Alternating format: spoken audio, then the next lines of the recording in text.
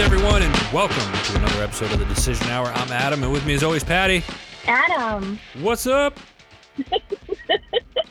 Every time I'm like, Adam. I know. Wait. I wonder if people are starting to like differentiate the. Is that the right word? Did I say that right? Differentiate. Anyway. Yeah. Like the like they have the same intro, and it's almost like the same monotone every time. But then we jump into some shenanigan.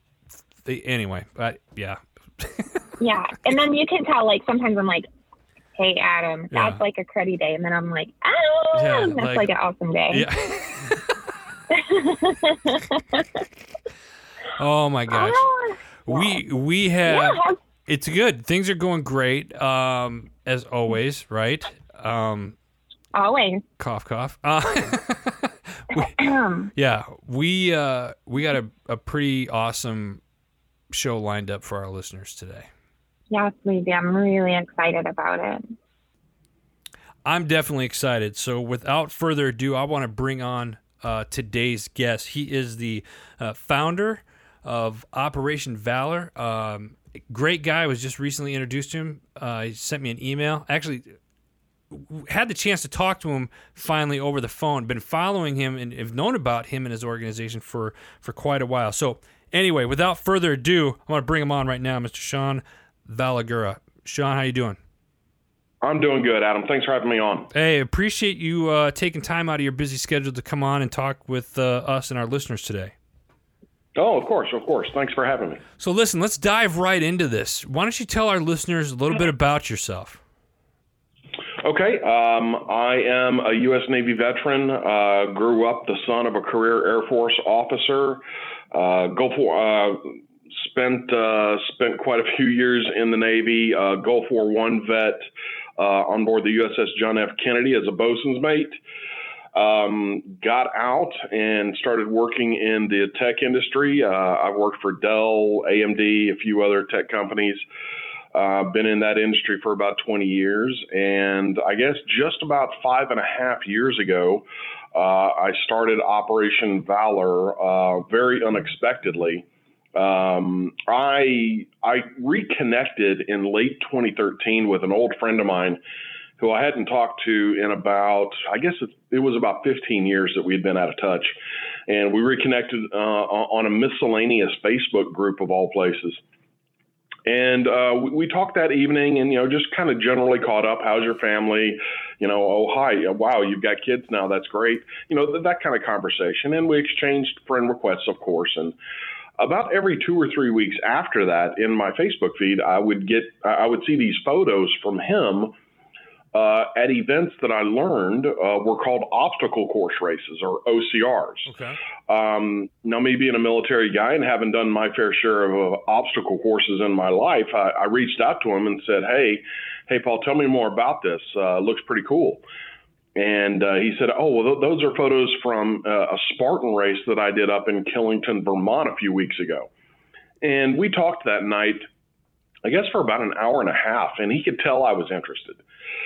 So at the end of the conversation, he said, well, listen, there's a Spartan race coming up in Austin, where I live. How about if I come down? He lives in Dallas. How about if I come down and we'll do it together in May? And I said, great. So at the time, I was a competitive power lifter. So I put down the big heavyweights for a while and started doing a little bit more cardio. And we went out there in the middle of May in Burnet, Texas, and did this race. I will admit that I was pretty arrogant going into this event. I've been a pretty decent athlete my whole life, played a lot of sports growing up and whatnot. And having, had some experience, some decent experience in the military doing obstacle courses, I thought it was going to be an easy day. And man, was I wrong. I got my butt kicked all day long. It was brutal. It was humbling. Being a 290, 300-pound power lifter does not lend itself to being a very efficient runner. So the course was about 9.5 miles that day, and it took me, if I remember right, 7 hours and 19 minutes to finish that course. Wow. And when I got done, I had 3 broken bones in my right foot, 1 broken bone in my left foot. a torn left groin, and a high ankle sprain on my right foot. And you paid for that. I was done. I'm saying I'm never going to do this again. But when I started to reflect on the day and everything that happened, it started to sink in. Our wave left off at 9 o'clock, and then they would send off waves of about 300 people roughly every 15 minutes after that. So eventually, me being a big fat slow guy, the 9:15 wave eventually caught up with us, maybe 25 minutes after we left. And the first people who come, bounding by me like a herd of stampeding antelope, a lot of them, maybe even as many as half of them, would say something encouraging to me specifically.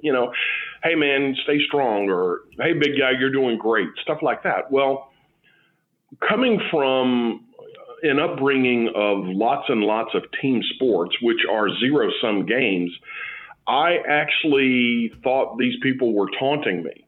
I sincerely thought that they were just being mean, and it started to make me mad. But I didn't say anything. But then the 9:30 wave caught up to us another 25, 30 minutes later. And the same thing happened. And I started actually cussing at these people as they were coming by and shouting obscenities at them. And I got a lot of funny looks. And then, another hour goes by and the 9:45 wave catches up and the same thing happens. Well, over the course of that 7 hours and 19 minutes I was on the course, this happened all day. It didn't stop. And eventually, even a rock for brains bosun's mate like me figures out that, maybe something's going on here. And the thing I didn't expect was that there's an instantaneous camaraderie between complete strangers out on this course that's forged in certainly the shared misery, the exertion of that event that you're going through together. Right.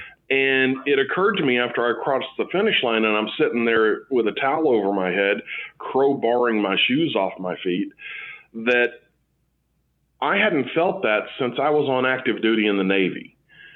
It really was that same feeling, that same sense that I had, with the people that I served with. And I didn't even realize that I was missing it really up until that moment. Right. So when I got home, I realized right then and there that these were people that I wanted to do more things with. This was my tribe. And I wanted to go and do more events with these people. So when I got home, I went online and looked for where the next event was going to be.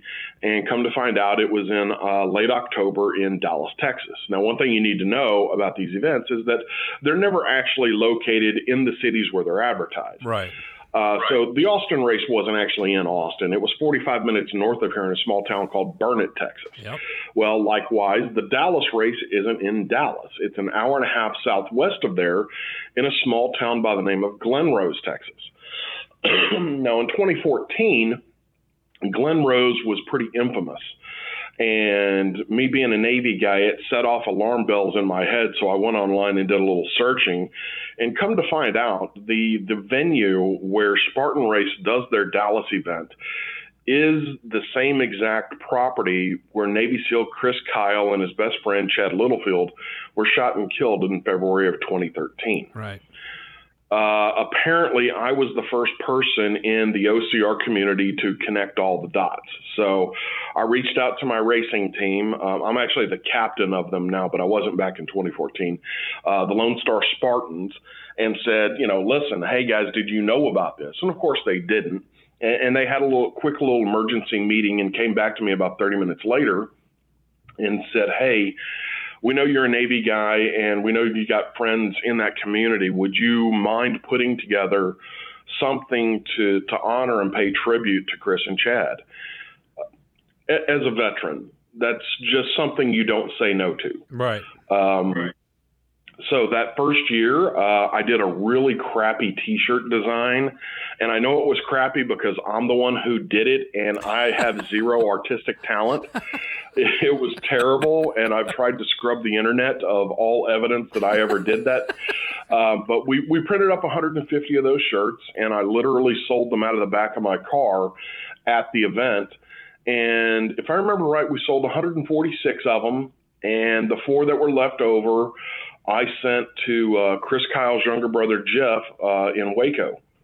And that was it. We pretty much washed our hands and patted each other on the back and said, that we did our good deed for the day. We raised about $1,840 something, and Lone Star Spartans kicked in enough to round it off to an even $2,000. And I wrote 2 $1,000 checks that first year. One of them went to the Chris Kyle Memorial Fund, which supported Chris's widow and their children directly. And the other one went to Guardian for Heroes, which is the foundation that Chris himself started when he got out of the teams. And like I said, we were done. We thought we had done a little bit of good in the world, and we kind of moved on. Well, about 2.5 weeks later, I come home from work one day, and my Facebook feed had just absolutely exploded. And I had about, if I remember, it was about 270, 280 private messages waiting for me. Oh, jeez. Apparently what had happened is Jeff Kyle had gotten those shirts and thrown one on and had his wife take a couple photos, posted it up on Facebook, and he tagged me on it. And everybody on the planet apparently suddenly wanted one of these shirts. So it was kind of in that moment where, Sean, wait a minute. This is the shirt that you're trying to be rid of the artwork. Yeah. Right? Okay, just making sure. This is the one that I'm trying to hide from. This is the rest important of the world for us to know that's what it was. So okay, got it. Yeah. But, the one person that was helping me back then, we kind of looked at each other and said, maybe we've tapped into something here, and maybe we can use this as a vehicle to help veterans. So I guess really it was that moment where Operation Valor was born. And we sat down and said, well, okay, we've got a vehicle here. What do we want to do? And when we went and started doing some research, we found that back in 2014, there were over 46,000 nonprofit organizations dedicated to veteran issues. 46,000. It doesn't take a big leap of logic to think that probably every good idea that I can come up with, 100 or 200 people have already come up with that idea, and probably 3 to 5 of them are doing an exceptionally good job. So we thought perhaps that maybe a direct support type of role wasn't what we needed to do and how we could best serve the community. The idea that kind of popped in our heads was, what if we can provide information to the public, even to the veteran community, on which of these organizations are doing an exceptionally good job, not just in terms of how they handle their money, but also in terms of the services and programs that they provide to the veteran community. Right. So it became our mission to each year go out and vet a certain number of these organizations to become our beneficiaries for the year. Normally that's between 5, 6, 7 501c3 charities who specifically work in the veteran space. And we put on events to raise money and awareness for those charities. This year, our beneficiaries are in no particular order. The Adaptive Training Foundation in Dallas, Texas. Okay. The Lieutenant Mike Murphy Navy SEAL Museum in upstate New York. The Lone Survivor Foundation out of Houston, Texas. The Vetted Foundation here in Austin. The Navy SEAL Family Foundation out in Coronado, California. Mm-hmm. And Operation Enduring Warrior based in Virginia. Yep. And at the end of the year, we take all of the net funds that we raise and we split it up between those organizations to help support them in their mission, to help support paying for the various services that they provide to the veteran community. Love it. And that's quite a few. I'm trying to pick one question to ask here. There's so many. Is it hard to put together different events for each of these organizations? How do you guys decide which events you're going to do? And I'm assuming each event goes towards that specific organization. So if I look at it, 4 or 5, there's 6 of them for this year. Does that mean you're holding 6 different events for this year that each one goes? And how does actually, that work the way out? that we work it is we pool all the money from all the events, and then we split it between the beneficiaries. Nice. The way that we go about creating these events largely is rooted in recent military historical events. So we obviously started with the event out in Glen Rose at the end of October for Chris and Chad. And that event will always be there. We've since added some additional events. The first one being at the end of June, we do an event to remember the 19 guys who were killed on Operation Red Wings. Mm-hmm. If you've seen the movie Lone Survivor or read the book by Marcus Luttrell of the same name, if you know his story, that's an event specifically for the Lone Survivor Foundation. We do another event coming up here the first week of August for the 31 special operators who were killed in a similar incident where a Chinook helicopter was shot down by an RPG, Extortion 17, on August 6th. We do an event for them as well to remember them. A lot of people have never heard of that event. They've not heard of Extortion 17. There's no movie. There have been a few books. Ed Derrick, a good friend of mine, he wrote a really outstanding biography of everything that transpired there a couple years ago that I recommend. But it didn't. There wasn't a movie. There wasn't a whole lot of media behind it, so it's largely gone unnoticed by the public, especially now that it's 8 years after the fact. And then the first weekend of April, this year it happened to be on April 1st, we do our celebrity charity golf tournament up in Arlington, Texas. And that's become a really fantastic event as well. Nice. You guys got quite a few things that go on. First off, let me say this real quick, folks. If you're listening to the show right now, it means you're already online. Open up another browser and go to opvalor.org. That's opvalor.org.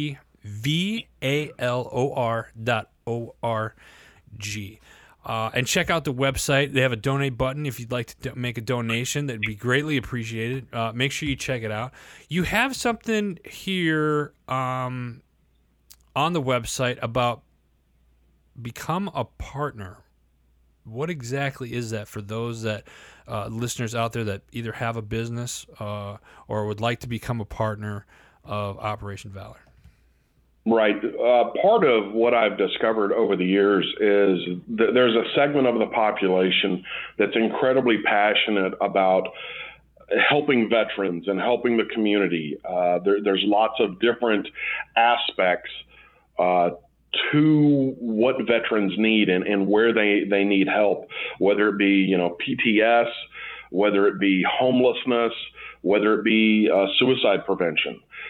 But a big part of the confusion, especially in the civilian sector, is they don't know who to support. They don't know, there have been, unfortunately, in recent years, some stories out in the national press about some organizations that, weren't doing the right things with their finances. So there's a little bit of hesitation. So our mission to kind of vet those organizations and tell people we have independently verified these organizations, and we put our name on the line to tell you that these folks, these organizations are doing the right thing. So we started this partner program for individuals for sure, but also businesses to link up with us, because obviously I can't reach out to every single person and every single business every year. And, as our website or as our name gets in front of other people, they may be interested and they may like our mission. And this is a way for them to reach out to us and say, hey, we like what you're doing. We want to support you guys. What can we do? So it establishes an avenue of communication directly between us and the person or their organization. Love it. Love it. Sean, we're getting close to time here. I want to, again, folks, if you're listening, open up another browser, go to opvalor.org. I want to make sure, Sean, I ask you this question. It's a question that we ask all of our guests that we have on the show. Name a time in your life where your feet were on the line and you had to make that decision. Now, we know we make decisions every day, but pick a time in your life where you had to make that decision. What was the decision? And explain what the atmosphere was like for you at that time. Sure. I'll actually tell you a quick little story that I don't tell a whole lot of people. When I first started my journey in the military, I actually started out in the Marine Corps. I was depped in and had signed all the paperwork and gone to MEPS and was just waiting on my ship date. And I was coming out of Montgomery, Alabama, which was also the location for the Regional Depth Center. And all four of the branch recruiters were in the same building, literally in the same hallway. The Marine recruiter and Air Force recruiter were on the left-hand side, and the Army and Navy were on the right-hand side. Well, one day I was coming up to see my Marine Corps recruiter, and these Navy guys in their working whites were walking out to lunch. And one of the guys, who had this cheesy mustache, stopped and said, "Hey, man, what are you doing?" And I, said, "Hey, I'm going to go see my recruiter." And it started this conversation. And he said, "Well, why don't you stop by after that and let's talk? There might be, some things that we have to offer that you may not have considered." And at first, I was slightly amused, but didn't seriously consider it. But after I got done talking to my Marine Corps recruiter, I had some time, so I stopped by, and he sat down and he took a look at my ASVAB scores and whatnot. And he said, "You know what? You really need to be in our nuclear propulsion program. Let me show you about this." And he gave me the 10-minute spiel, and I was hooked immediately and was able to get a transfer from the Marine Corps depth program to the Navy. And I made that decision right then and there, and thought that, this was a better fit for me. That decision, looking back on it, it was one of those life-altering decisions that you don't necessarily fully appreciate in the moment, but it shaped who I am and what I've done since then. I loved my time in the Navy. Would have loved to spent time in the Marine Corps too. Love those guys as well. But my time in the Navy was special, and I'm thankful for the time that I did have. That's awesome. That's the first time we've had a story or a decision hour like that ever. That's really cool. That's a cool story. We appreciate you sharing that with us and our listeners. Sean, any parting words before we let you go? I just want to thank everybody for their amazing support over the years. This year has been particularly difficult for me. I just got out of the hospital actually a couple weeks ago, and it's been physically for me, it's been really tough. Emotionally, it's been really tough. So I want to thank everybody who's reached out to me this year and given me some support and sent their prayers. It's meant the world to me. So thank you for that. Absolutely, Sean. Thank you. And folks, again, reach out, take a look at opvalor.org. That's OPVALOR.org. Get involved. Either make a donation or find out how you can support and either become a partner or volunteer at one of their events that they have coming up. So, Sean, thank you again. Thanks, Adam. I appreciate you making time for me. Absolutely. Have a good one. Thanks. You too. Great interview. Great guy. Operation Valor. Make sure you check them out. opvalor.org. opvalor.org. Sean, thanks again for being on the show. That's all the time that we have today, folks. Before we let you go, we got to give a shout out to our network sponsors, Heroes Media Group. Go check them out. Great shows joining every month. New shows joining every month, I should say. And a lot of good content that they're starting to pump out over there. So go check them out at heroesmediagroup.com. That's heroesmediagroup.com. For Patty, I'm Adam. Until next time, you've been listening to The Decision Hour.